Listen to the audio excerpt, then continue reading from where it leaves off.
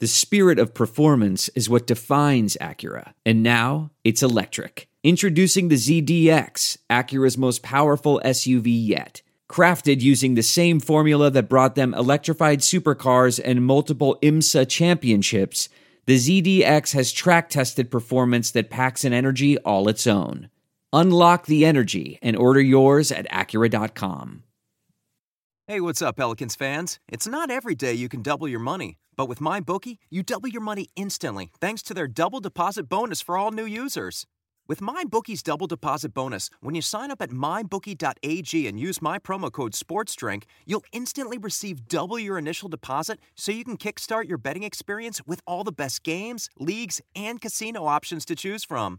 Set yourself up for success by doubling your first deposit when using promo code SPORTSDRINK at MyBookie. That's promo code SPORTSDRINK to double your initial deposit all the way up to $1,000. Bet anything, anywhere, anytime with MyBookie. We've got a new sponsor that you guys are going to love. Symbol is the stock market for sports that allows you to profit off your sports knowledge. On Symbol, you can trade sports teams like stocks, and every time your teams win, you earn cash. Use your sports knowledge on Symbol to buy low, sell high, and earn cash payouts when your teams win. Join the 7,000 plus early adopters who have started to invest in their favorite teams. Visit www.symbol.com to create a free account, and when you deposit, make sure to use the promo code SD to make your deposit risk-free. Visit Symbol.com and use the promo code SD and your deposit will be risk-free. That means even if you lose money, Symbol will refund your initial deposit, no questions asked. Join Symbol and start investing and profiting from your favorite teams.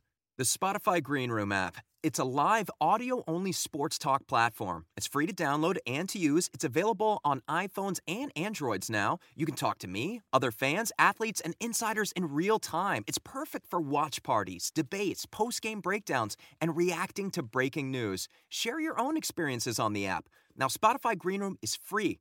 Audio-only social media platform for sports fans.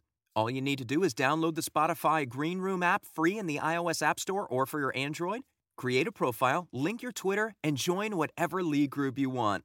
You are listening to the Bird Calls on the Sports Drink Network. For more on your Pelicans, go to iTunes, search the Bird Calls, and subscribe today.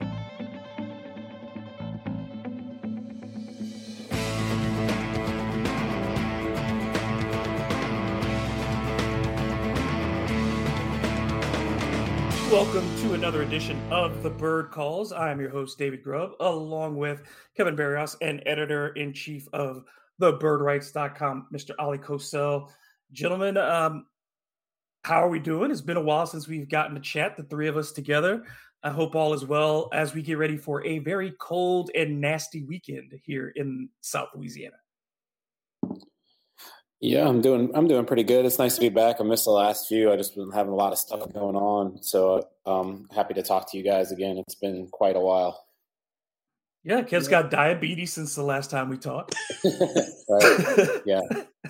I know, man. I follow Kevin's Instagram and all this, and this dude's been just eating everywhere, luxurious across New Orleans. Hey, man. Kevin, where did you go up in Marigny or wherever that is? That really exclusive, hard to get a reservation, like a sushi style place? Oh, Nagami? Yes. Yeah. Don't even try to get in. You have to have connections. I've heard that you can reserve it at the first of the month, right? They open everything up for the following month or something. And if you're like first, you can get in, but otherwise forget it. Yeah, good luck with that. I know the chef personally, and I can hardly ever get in. Although this time he told me, as long as I'm going with just one other person, he'll squeeze me in every time I want to go. So is the food worth it? Like a table. Oh, yeah. It's incredible. Yeah. Yeah, your pictures look awesome. You know Kevin does not take his food lightly. No. Ever since I've met Kevin, yep. If there is the slightest hint of mediocrity of something, he will make sure that we are aware. And if it's worse than that, he will be blunt as, a goddamn. Yeah, now that you mention it, I will never forget the hot dog he got out in Las Vegas because he brought it up a year later, too. He hated it that much. I still have nightmares about that thing. But, I did, don't make me sound like some, foodie guy, totally. I went and had Bud's Broiler yesterday. And No. And it was fabulous. That's a good burger. You know what I'm saying? That's like a good local burger. You know what I'm saying? That's Exactly. not McDonald's. You know what I'm saying? Like you didn't walk into McDonald's. I mean, and even if you eat McDonald's, what I'm saying, you're not like, yo, you got to go to McDonald's. You know what I'm saying? Right. If you go to Bud's Broiler, you're saying I'm going to have a good burger today. You're not bragging. You're not being a dick. You're just saying, hey, I'm gonna have a good burger. Fuck, have some fun. That's right. I'm with Kevin, man. I love good food. And you know what I recently started doing? Shannon got me for Christmas a shucking set. So I have fallen in love with just buying some raw oysters and shucking them myself. Nice. I've been having them twice a week, man. I got my jiving set. Nice. Speaking of food, you guys want to just jump into the Zion thing or what? Yeah. I guess we should. It's.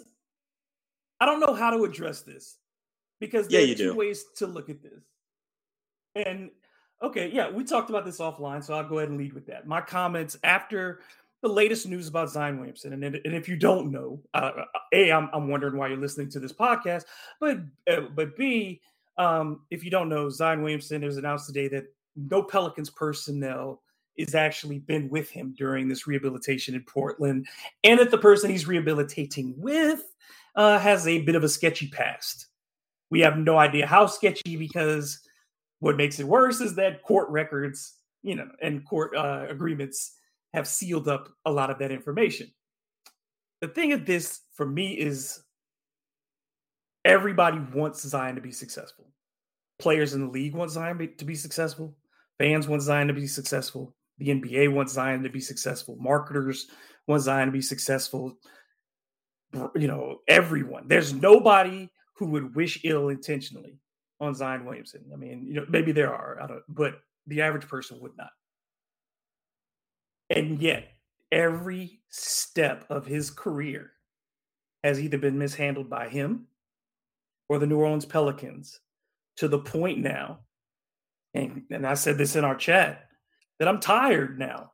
I'm tired. It's getting hard to give a damn about Zion Williamson anymore. Like, I'm ready in a lot of ways, emotionally and basketball-wise, to move on. It feels like a sunken cost at this point, dealing with Zion Williamson. The talent has not been worth the frustration to this point. Maybe the stock pays off, but as for right now, I would feel terrible in owning it, even if I was feeling like I'm going to hold on to it and see it through. I would just feel shitty about my investment today. Kevin, I'm gonna let you respond first, because you're a fan and you've talked about this a little bit longer than I have. You reached a place of frustration a little bit earlier than I did, so let it out. Yeah, I think. I have a lot of things I could say, but I just feel like when you look at this situation, and you followed the NBA a lot longer than I have. But I don't ever remember a situation where you have a star player who is now he's had 2 injuries in 3 years, and every time he has this injury, the timeline just keeps constantly shifting and moving back and moving back and moving back, where at some point that player doesn't ask out, or if he is a free agent, just leave the organization and cite lack of trust. Now, I'm not saying it's the organization's fault. I think there's fault on both sides, but I no longer have optimism that this is a long-term thing here. And, with having B.I., Jonas Valanciunas, Herb Jones, and Josh Hart all locked into contracts, all really bought into playing for Willie Green and the culture here, and there's excitement amongst the players. You can see the joy when they play. And I feel like the team maybe even got Zion out of the building to Portland and agreed to do that mainly because it was this dark negative cloud just hanging over the team. And I feel like at this point, maybe it's time to sell, even if you got to sell low, because, if he asks for the trade in the offseason, it has to be a sign and trade. He has more control. The other team has all the leverage. So you're going to be selling for nickels on the dime. If he doesn't ask out this summer, then there's a good chance he's going to ask out after you have him under contract, and then you have a whole nother lame duck year like you had with Anthony Davis. Anthony Williams was a good Freudian slip because I see a lot of similarities in their personalities. Two guys who don't seem to commit to what they needed to commit to be great while they're here. Anthony Davis playing center, Zion Williamson getting in shape, getting his diet right. I know a lot of things about what he's eating around town. And when I learned some of those things, it really changed my perspective of what's going on, because you can't do what he's doing and expect to be great. And it's just really frustrating because you saw the potential on the court. You saw how great of a player he is. And I just don't know that we'll ever see that version of him here, or whether it'll last long term, even if it is here. Then it's this constant in and out, this constant, like I said, what if, what's going to happen, when's he coming back, that everybody in the organization has to deal with. And I'm kind of to the point where I'm ready to move him at the deadline, even if it's, selling low, because I think we all agree, we're pretty happy with that front line. Jonas has played at an all-star level. BI is incredible. Herb Jones is a revelation. All we need is some actual decent guard play. We lack guard play so badly that if we could turn him into some sort of great guard play, then you're going to have a team that's not a contender, but a team that is a winner that will consistently win because the guys are locked into contracts, and you'll have other assets that come along with it. So that's kind of where I'm at. I hope that even if it's not here, that he gets his shit together and his career takes off, because he's a fun and exciting player. And I don't wish him any ill will. I just think he's kind of immature, and he's letting other people run his career a lot like Anthony Davis. As I said, there's a lot of similarities there. And also those two not being leaders, even though they're star players, is also another thing. So I think we just need to get what we can for him at this point, because I just don't see it as a marriage that's worked out. If you look back at history, Kawhi, KD, all these guys that had weird injury issues, they all left the team that they were with to go on to somebody else, and sort of cited like a lack of trust in the organization. And again, there's fault on both sides. So I'm not saying he's right to do so, or that he has, a lot of people say he doesn't have the right to do so. He has a right to do whatever he wants. He's a human being, but it's not really justified, maybe to the extent that he thinks it is. Yeah. Ali, first, I'm going to let you first deal with the contents of Christian Clark's article. Yeah, that's what exactly I was going to do.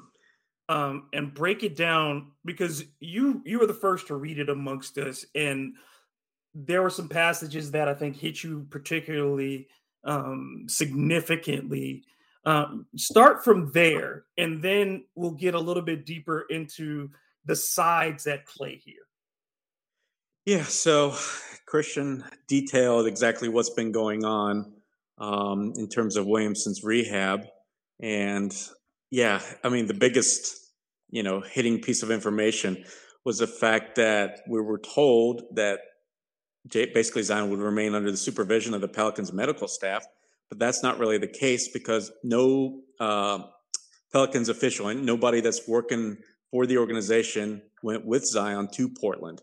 And instead, he's been working with a guy that's, off the books, named Jasper Bibbs, who's a strength and conditioning coach. He's got a decent resume. I really like what he did in Utah. He spent 5 years with him. And a lot of players there grew to trust him, right? I know that Donovan Mitchell's the biggest storyline there, where he talked him up and said that this guy's really great, basically, and said he's responsible for where basically Donovan's advanced to in his career. So that's great news. But of course, the biggest stickler is he left the Jazz this past summer to work with LSU as their head strength and conditioning guy. And of course, that only lasted a couple months. And I'm not quite sure why he was let go, other than all we know, right? He was let go / fired, but without any kind of reasoning behind it. So to go from that to now suddenly being the guy that's monitoring Zion in Portland just opens up more questions, right? I mean, that's I guess where I'm sitting at, because according to Christian, Bibbs has never been on the Pelicans payroll.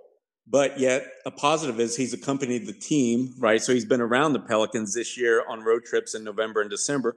If you guys remember, Drew Holiday famously had Mike Guevara, right? Mike G, with him a lot, even before he was formally hired by the Pelicans. So that was never a big deal. And you've got to realize all these NBA stars have their guys that they go to, even within a season. So let me that's ask you not this, as though. Ali, let me interrupt you real quick and ask you this, because I don't want to let it go by and miss it. Though, was he traveling with the understanding, because there are two ways that people bring people. There are plenty of stories in sports about how people get to travel with teams. There are stars who use their power. I remember the famous things about LeBron wanting to have people fly on Miami Heat playing, and Pat Riley being like, "We don't do that here," and LeBron saying, "I'm not cool with that." Was this at the understanding of the Pelicans that they have vetted this guy in some way, that they know he's going to be, not like he doesn't have to be on the payroll, but the New England Patriots were very serious about the people who worked with Tom Brady not interfering with what they were doing inside the building, and they made Tom Brady essentially sign off on the fact that what you're doing is on you. So when you're dealing with somebody who's as injured as Zion is, and who has the investment the Pelicans have made, did Zion just get him in because he's Zion Williamson? Or the Pelicans talk to this guy, go through this and say, yeah, it's good that he's with him? That's the $1 million question right there, David, because I don't know. I don't think anybody knows at this point other than the Pelicans. And from an optics perspective, it looks bad. But like I said, this has happened multiple times before, and I think I tend to believe that this is nothing that's out of the ordinary. Let's leave it at that. Like with Donovan Mitchell, he's famously had David Alexander, who was outside of the Utah Jazz, right? He runs a big sports facility out of Florida, to where a lot of NBA stars go and have them in the offseason, some even within the season, right? But I would say the difference here, though, and Kevin, I will get your thought on this too, and we'll let Ali continue, but I just want to get your response and make sure that I'm not the only one saying it. The difference here, though, is we're talking about a potential season-long injury, and the second basically lost season in his career. It's not rehabilitation in the traditional sense. We're talking about a real serious issue. This isn't coming back from an ACL tear. This isn't coming back from a hamstring pull. This is a guy who seems fundamentally broken in some way. What's your thought, Kevin? Yeah, I mean, well, first off, I just want to say I thought Ollie was about to say that he had David Allen Coe with him, which made sense because it was Utah. But yeah, like that's the thing is it's just this constant dragging thing, and you're looking around. Look at the NFL playoffs. You got a guy like Derrick Henry who broke his foot months after Zion broke his foot and is about to come back and play his first game. You see J.J. Watt out there. You see Cam Akers had an ACL tear, and it's just like you're looking at this guy that broke his foot in the summer, and we were told that he was going to come back at the start of the season, and now it's just like, does he even exist anymore? Because we don't see him, we don't hear from him. We heard from him just the other day for the first time in forever. But yeah, I mean, it's just like, what are we doing here? I mean, he just seems like whatever is happening with his body is a major concern, and it looks like, I mean, hopefully he can get it figured out, but there has got to be fear that this is going to be a reoccurring long-term constant thing with him, where he has some sort of issue that is constantly nagging him, bothering him, keeping him out. Because, that's what it's been since he's gotten here. I mean, I know you can look at Joel Embiid and say he came back, but he keeps missing time. He just has played more and more effective and, has won games in this league, made it to the playoffs and been in MVP talks and all of that stuff. So he has a little bit more juice than Zion does at this moment and a little bit more trust built in. But, I mean, we'll see. My fingers are crossed for him, but it's definitely something that's got to be extremely troubling to everyone involved in the situation. Let me jump in here real quick because I want to finish my thought. Give it back to you. Mm-hmm. Yeah, I want to finish my thought.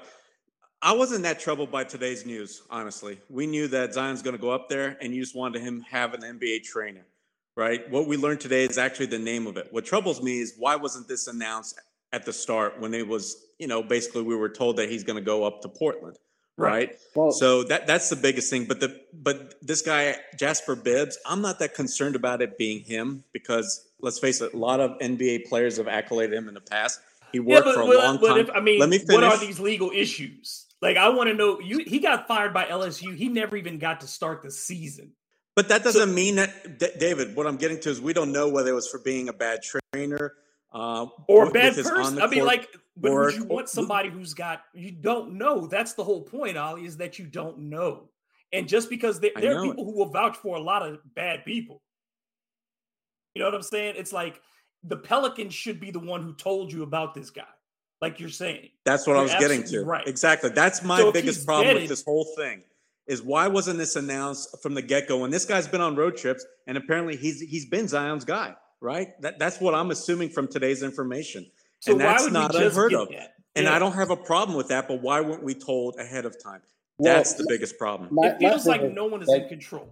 Those aren't my problems. My problem with it is that we were told that there were going to be team people there, and there's not team people there. So that's another lie from the front office. And then it's another, well, how do we know that's another disconnection. Richard says he's not on the Pelicans payroll, but we don't know if he's not getting any kind of benefits from this. If the team personnel said they're going to be there and they're not there, they have to tell you that changed, that the plan changed. It shouldn't come out in a newspaper article that the plan changed because, again, this is chipping away at it continues. There can't be credibility at this point from the Pelicans. How can you feel anything? Because everything we have to, your whole belief in optimism is purely speculative because there's no fact in either way. And I think that's the thing for me and Kevin is that there's no evidence in either way to suggest that something positive has happened. The last thing we saw from Zion was negative, and we have not gotten a straight answer.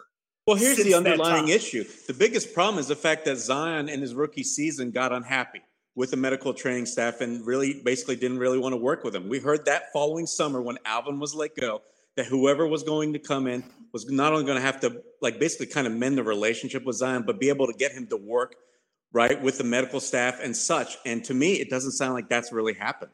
Right. I mean, otherwise Bibbs would already be on the payroll or they would have announced or something along those lines. So, yes, my biggest issue, I'm with you guys on this, is the fact that it doesn't seem like the Pelicans and Zion are really on the same page. Well, the Pelicans have no control. I think the main thing for me in this is it's what I was talking about earlier with you have all these players bought into Willie Green and the culture, and they're like, whatever, I'll use the word family. That's funny for me to use it because I always make fun of it. But they got that vibe going, and Zion is not he doesn't never seem to have bought into that at all while he was here. And now he's totally removed with no connection to the team, not even the members of the team that were supposed to go with him to train. So he's just totally out of the picture. And that's my concern is that these guys got this thing going, and then he's going to come back and then be inserted and expect to be the man, and they have to adjust to him when he's not really bought into what they're doing. It feels like, Yeah, the thing, because when I look at this, to compare this to Joel Embiid, you knew that Joel Embiid was not playing his first 2 seasons. They told you that from day one. Said Joel's not playing. The same thing when Ben Simmons got there, when he had the stress fracture. They said Ben will not play his rookie year. They were clear about it, so. Well, they made that clear in the middle of that season. Remember, they were thinking he would come back at some point, but as soon as they felt like there was no chance. I'm saying there was constant update on it, Ollie. They never lied. They never lied. We're on our 4th timeline now. They never lied. And with Embiid, you knew he was going to sit the first 2 years because they were so worried about those legs. Yeah, but there was a real expectation Zion was going to come back this year, guys. Hold on, Ollie, let me finish, man, because you're skipping the point. The point is, if it didn't matter what the Pelicans thought on day one, that there's optimism he's going to come back. They've not been forthright. So either they're lying or they don't know. And either What are they lying about, David? What are they lying about? Either they're lying about what they know about the extent of his injury. You don't think he actually had a setback and that changed things? But what's the extent of the setback? He was supposed to, because the bone. You have no idea. There was a regression in his bone healing. Answer. That was the explanation. That's what happened to Kevin Durant. Ollie, you're giving a roundabout answer. Kevin, you got it. Kevin, no, I'm not. You're cutting me off every time I talk. Kevin, are you telling Kevin? Is it bullshit? I'm not saying agree Ollie's with bullshit, but I'm saying it's bullshit. No, I agree with Grub because we're already on the fourth timeline with this, and that goes back to my main point: is whether it's Zion's fault or the team's fault or both people's fault or nobody's fault, this constant resetting of the timeline is what always leads to that player saying, "I need to get out of here because I don't trust the situation." And that's my biggest. I hear everything you guys are saying, but there was a legitimate period of time where Zion was building up. I saw it with my own eyes. He was supposed to practice. Let me finish. He was supposed to practice for the first time on December 2nd. And right then, it didn't happen because of soreness. They did a scan a few days later. Boom. They showed regression in his bone. See, that to me, so to categorize this whole thing as a big lie is false. You guys are just wrong. That's not what I said. You're wrong. Either they are lying about the extent of the injury, which yes, we all remember when they said this, that there was soreness and it was a setback. But even that changed. Because they were talking about another positive thing. This was another positive thing. They have kept supplying false hope. When he was ramping up, that wasn't false hope. Ollie. No, David, why are you dismissing the fact I saw he was progressing more and more? That's one time. You're citing the one time during the year. I'm saying over the course of the season, like Kevin is talking about, there have been multiple changes, and they have not been dealt with honestly by the At the start, on media day, it was horrible. That was horrible. And David since Griffin, December 2nd, it's still been bad. What is the organization? Are breaking. You're trying to put it all into one neat little sentence. That's not how this has gone. Ollie, I'm not saying it's. I'm saying it's absolutely not a neat little sentence. I'm saying this whole thing has been a fiasco. Yeah. However, it's failed. Like Kevin and I, what we're saying is, it doesn't matter how it's failed. It's been a colossal failure, and both parties have a huge stake in that. The Pelicans have messed this up. Zion has messed this up. That's where we are right now. The answer may be what Kevin's saying is trade him. I'm saying to you, I'm apathetic about him at this point. There are people who are going to say you don't trade him. I get all those perspectives, but the thing that we cannot deny is that this is an absolute mess right now. And it looks bad for Zion. It looks bad for the Pelicans, and the fans have no reason to be happy about it. And that's what we're talking about. The optics of all that's gone on has been bad because they haven't been in lockstep, like they said. They weren't, let's say, honest right up front. And then since they have not released important details. So yes, I agree with you guys from a broad perspective. Absolutely. But I just think that the details do matter. It's not just one giant lie is all I'm saying. No, right? I didn't say Zion was never going to play. He was never ramping up. I didn't say it was a giant lie. I'm saying at different times they were less. It's like when Griffin does the thing and says, well, I didn't say the start of the season. Those are lies. That's parents call those lies. That's what you're taught that omission is a lie too. And that there are times that they have intentionally allowed people to think things that aren't true because it benefited them. They allowed you to really believe, because they keep saying, well, we think he'll be back by this. We think he'll be back. They let that information out. Yeah. And they don't have to do that. That's the whole thing, Al, is like, I don't understand why they jump in their own way to fuck this up. Like somebody, when this is all, the tale of this is written, however it ends, there's no way that the people who are involved in it right now survive it.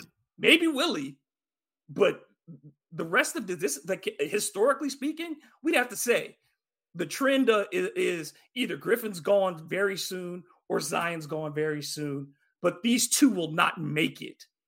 The organization in Zion, as currently constructed, will not make it. That's my thought. I'm not there yet. I'm just not because, like I said, I'm close to the team, and this is not unusual. You guys remember when Donovan Mitchell got hurt in the last playoffs? And there was a big to-do that he was at odds, right, with the Jazz and all that. And he went to go work out with David Alexander, but apparently that fence got – actually, that happened in the bubble, right? He got hurt in the bubble, I believe. I'm trying to remember when he sprained his ankle. Everything's gotten mush in my head over the last couple of years. But either way, I know there was a big, a disconnect that was between the organization and the player. And basically things got smoothed over because the guy got healthy. But he, of course, worked out on his own accord with whoever he wanted. And that's why I'm saying I'm not there yet with you guys. But aren't we talking about Donovan Mitchell getting ready to leave now in Utah? And also, you're talking about a situation in Utah that was not nearly as bad as what's going on in New Orleans. Yeah. Look, I'm just making a comparison to where we are at today with a guy named Jasper Bibbs working out with Zion in Portland. It's not just about the guy working out with him, though. It's all of, like you said, it's all of the things. I know because I've heard it from you guys. I know, but I'm not going back to the start of the season where we've all agreed upon that was just so poorly handled. No, we're not talking about the start of the season. We're talking about now, too, is that things have changed. Like, things have changed. Everything about how we evaluate this team has to have changed. Herb becoming Herb Jones changes how we evaluate Trey Murphy.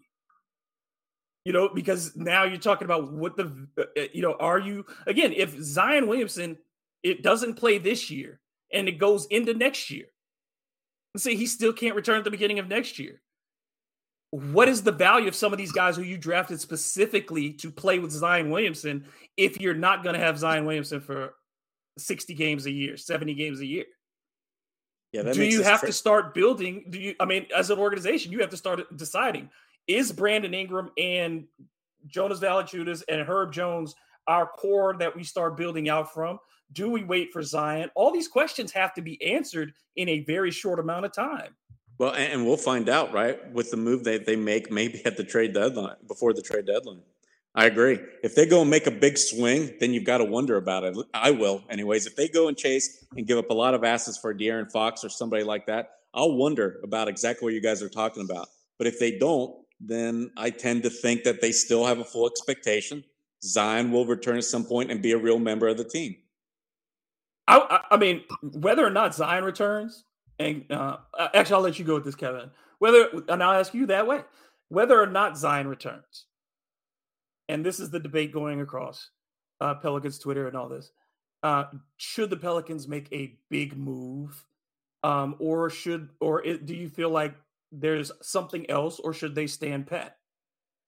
What time of day is it? I don't know. I changed my mind on that so much. It's tough. I can see it going either way. The hardest thing is, I don't really trust the main guy in charge, so I don't really like the idea of him making a splashy move. But again, like what Ollie said, if we're ready to move on and you see you got that front line and you can get a star player to go in that backcourt to make things easier for those guys and build a real team that way and just ready to roll it out, I don't have a problem with that. Of course, depending on who the player is, I have skepticisms about certain ones that get thrown around. But for me, if I was in charge right now, I would make some, I would possibly feel out what I could get for Zion at this point. And if there's something good, I would make that move. But I would mostly just work around the edges and just try to get a serviceable point guard, because we see how important that point guard is, not just to winning games, but when Jose's out there and he's playing with Jackson Hayes looks like he can be an NBA player on the offensive end, at least, because he's making his job easier. And it's hard to develop young guys if they don't have a guy that sets them up and puts them in the right position. And that's something we talked about from the preseason podcast that we talked about, that we were saying that the guard rotation is really skeptical going into this season. And it's proven to be worse than I think we all thought, with the exception of Josh Hart, who's exceeded, I think, all of our expectations. But I would, definitely try to get a guy that's, not to get into names and stuff yet, but just a serviceable point guard that can maybe bump Devontae Graham to the bench and have him play more of the role he played in Charlotte, but a true point guard. And if you could get a guy that can play the 4 and small ball 5 I think you have a chance to get into that to the play-in, possibly get into the bottom end of the maybe the top end of the play-in even, and then start to build from there, and then try to make your major move in the off season. But get these guys some wins, get them some playoff experience, especially if you think this is going to be the core, that front line that you have. I mean, Jonas has been to the playoffs, but Ingram hasn't.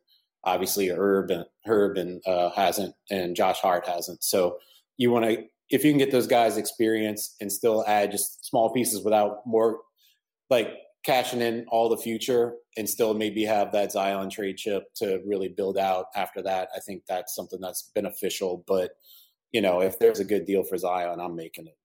Ollie, let's do it this way, Ollie. We've known for 3 years now that the same needs have existed for the Pelicans: point guard and depth at the forward position. Same problem. Pelicans have the weakest bench in the NBA. They contend on most nights. And then to set the scene, you also look around the NBA, and we're talking about in the Western Conference that outside of San Antonio and, there aren't, 12 teams in the West, you'd say in contention, 12 teams in the East as well, right? Mm-hmm. 11, 12 teams, right?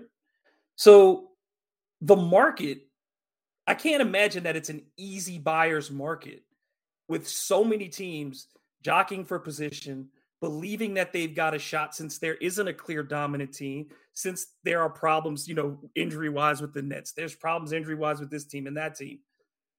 It's going to be hard for the Pelicans to just go grab a frontline player. Exactly.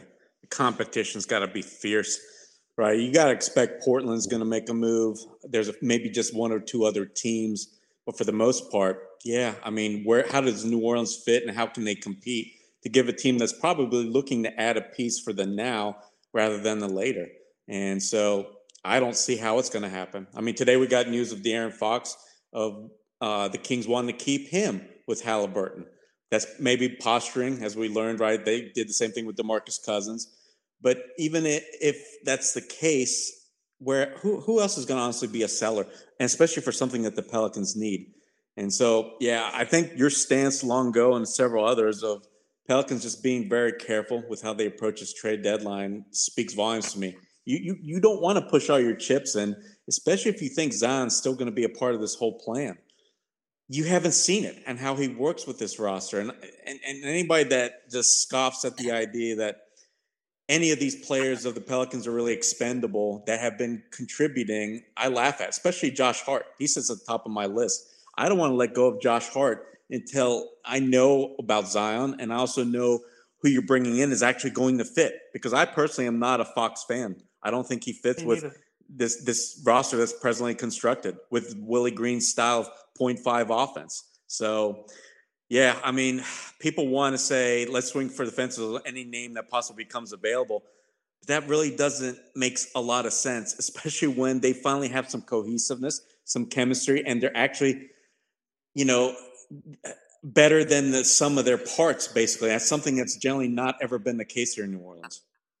And this month, my whole point to this too has been, this month is a ridiculously hard month. For a team at full strength, when you look at what the Pelicans schedule is like for January, it's dang near impossible for them to gain ground, but it's also really hard for them in the West right now to lose ground. If you survive January, as bad as, and I know people keep going, well, they're 15 and 26, whatever. Yeah, but everybody's like that right now. The Pelicans just have to be within striking distance. And to me, I have no understanding of people who are willing to overpay to get eliminated in either the play-in or the first round of the playoffs, because that's going to happen regardless. I just don't get throwing away stuff for that. Kevin? Yeah, I mean, I agree with that. I think if you make the big splash, it's like a centerpiece that's going to be here for years and contribute to, winning every year. You want to build a constant winner, and that's the kind of piece you add. I don't think you make the splash move just to, just to get into the play-in and get eliminated in the first round. I think it's got to be more of a future-based move, even if it is a big name right now. And that's why I think for now, work around the edges, just get in and like I said, get into the play-in, get into maybe the first round and get eliminated just to get those scars out of the way, and then make your big move in the offseason if it presents itself. But I do think regardless of if it's a big name or if it's just an around the edges guy, there has to be a point guard brought into this team. Yes. And the problem with that is there's not many on the market that are going to be available, especially with contenders and, like teams like Boston and other contenders. Boston isn't a contender, but they're a team that's expected to be an upper echelon Eastern Conference team that's underperforming, and that's a clear need for them. You have all these other teams that need point guards are like trying to keep their point guard rotation together for their run at the play-in or the playoffs. So it's like that's a really hard position to get right now, it seems like, especially with maybe Rubio would have been expendable at some point, even though he was a key figure in the for the Cavs, or Colin Sexton, but now Colin Sexton's hurt. So they're both hurt. So you can't get either one of those guys. So that's two guys off the market. So it's just a difficult position to upgrade right now, but it's the thing that they need the most. They need it desperately to develop guys and to win. They just can't, you can't win games without having a guy to create offense for you. No. That's their biggest problem. It's, defensively, they even with the second unit, the defense doesn't change a ton, but the offensive efficiency is what goes down to the cellar. Right. But, Ali, I want to see if you think this is a valid comparison. The year that the Phoenix Suns made their push and went undefeated in the bubble, before, the next year, they make the finals. Mm-hmm. That year, they didn't make changes during the season. They wrote out Devin Booker. They wrote out Mikal Bridges. They wrote out DeAndre Ayton, because remember, he had missed a bunch of that season at the start of the year. They wrote out that group. Let them have that time with their coach. And it feels like that's the moment where Phoenix made the decision on who were the keepers and who everybody else they were going to let go.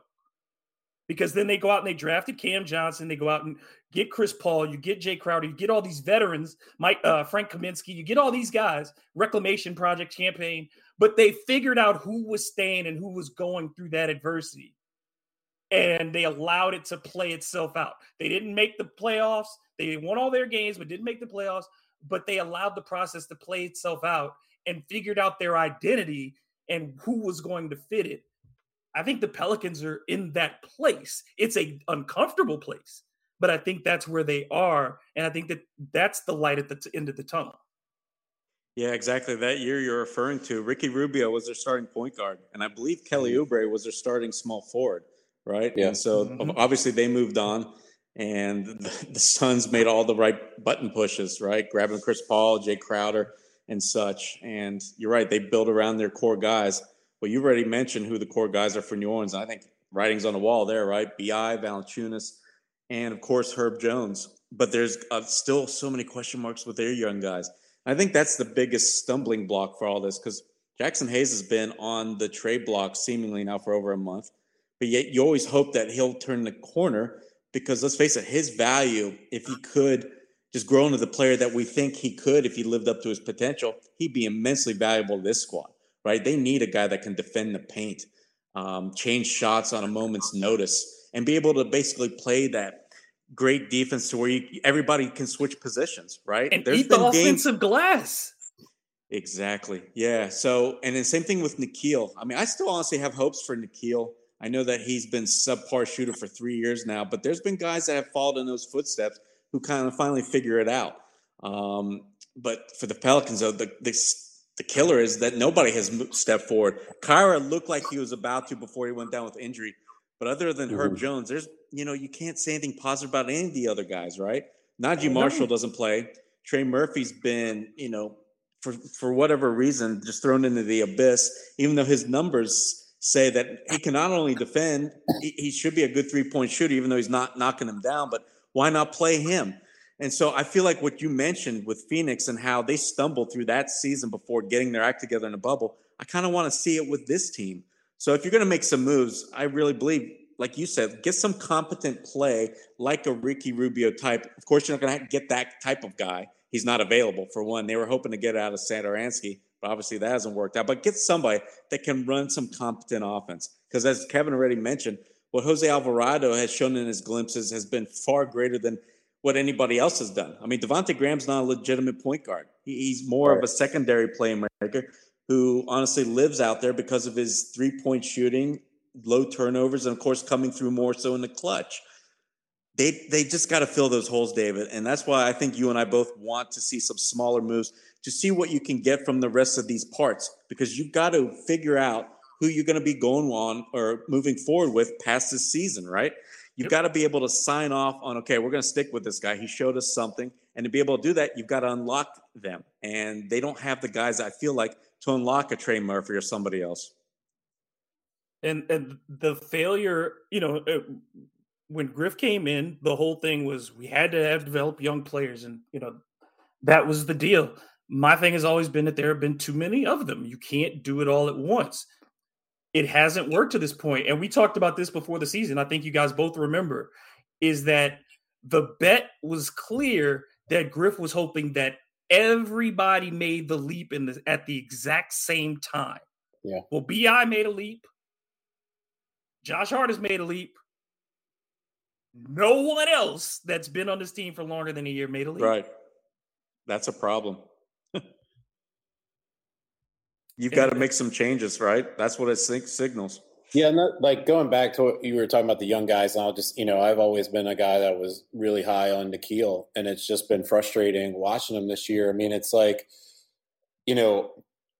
he has everything in him that makes you think that he could be an even better version of Tyreke Evans for this team, and he just will not do what he needs to do. He's trying to be James Harden, and he needs to be Tyreke Evans. He just needs to attack the basket, kick out when there's not a shot there, or finish at the rim. And that seems simple, Like, I don't know why he can get to the rim, no problem. He has a much better handle than Tyreke had. Tyreke's my favorite Pelican of all time. Nikhil has 2 hands. Tyreke had 1 hand. Mm-hmm. He was working it. He fights over screens. He's a more willing defender than Tyreke Evans. He's probably a little bit slower. He could probably add some more strength to kind of use that strength that Tyreke had. I mean, Tyreke wasn't a super quick athlete either. But if he would just watch a bunch of Tyreke Evans film, like, this is what I need to be doing with my game, and not fall in love with these ridiculous 3-point shots that you cannot make. He could be a serviceable, very good player for you. He can make that leap that you're talking about. But that's the thing, is like, I don't know what the problem is, but we can't develop guys to get out of these bad habits that they have, and Willie's new to this situation. And you see, obviously, Herb Jones is developing constantly as he goes along, but that's also probably a lot due to his mentality. But, like Jackson Hayes, we all knew was like an immature project. And so, like, I didn't have high expectations, but obviously the ceiling was there. I got it. But Nikhil, he was more of a veteran player coming in as a rookie, so I was expecting more from him. And he's showing you all these flashes. He has all these basketball skills, but he just can't put it together on the court, and it's extremely frustrating. And it's all his own undoing. He has everything he needs to be a successful player. So it might be a situation where, as much as I like him and I want him to succeed here, that he needs to have a change of scenery to develop as a player, and maybe you like swap him out for another guy that's kind of in a similar situation on another team, and hope that change of scenery ignites a spark in both of those guys and it works out for everybody. But I don't know. I mean, something has to happen because, like you said, we were counting on these young guys to be contributing by year 3, and they're contributing to dragging down the plus minus, and that's all they're doing. Ollie, let's end on a high note, though, Ollie. I really do. This road trip has not been a great road trip.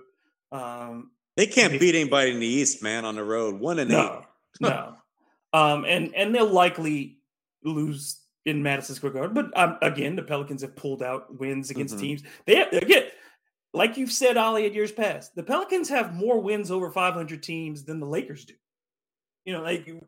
They have played some very good games this year.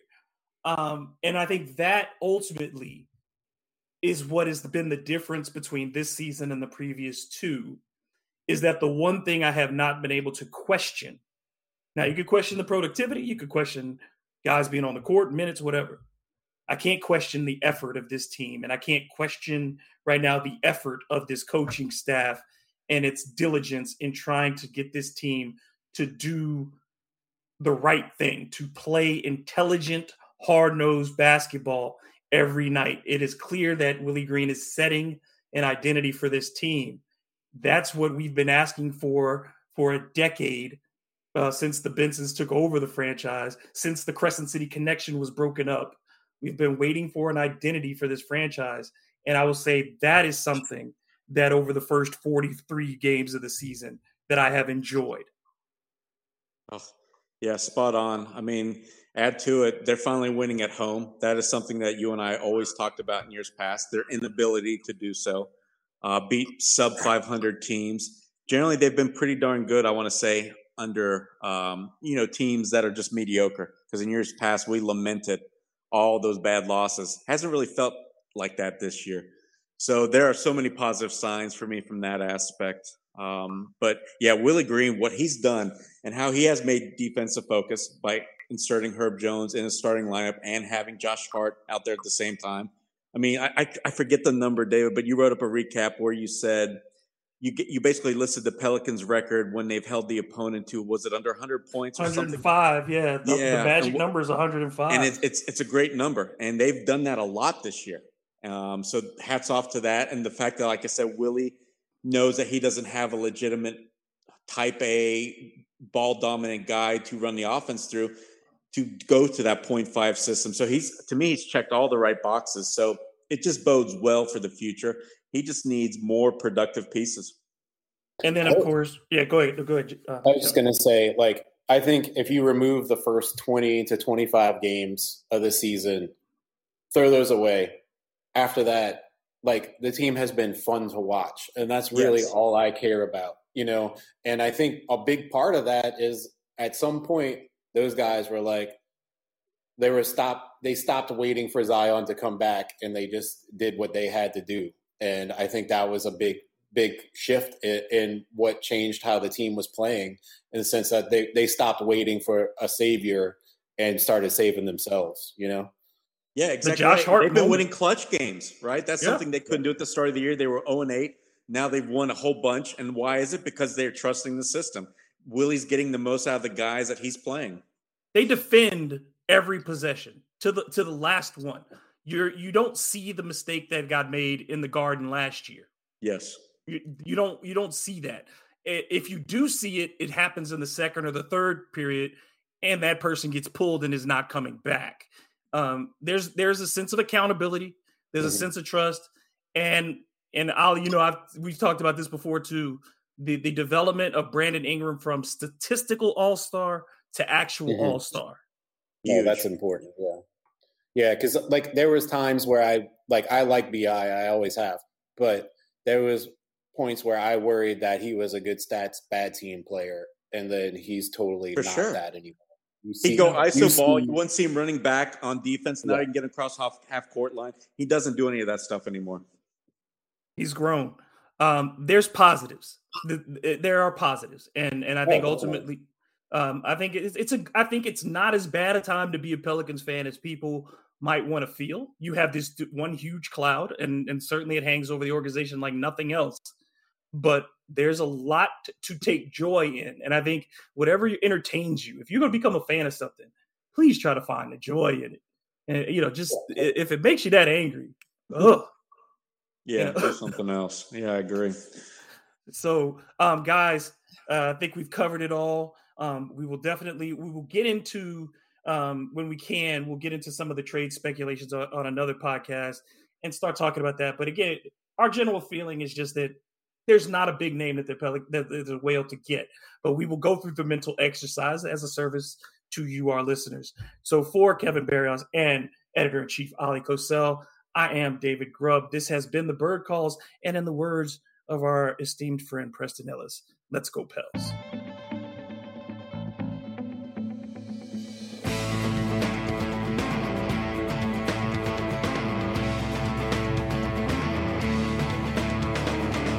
Thank you for listening to the Bird Calls on the Armchair All-American Network. If you like what you're hearing, please take a moment to rate us on iTunes, retweet, share with your friends, and most importantly, subscribe today.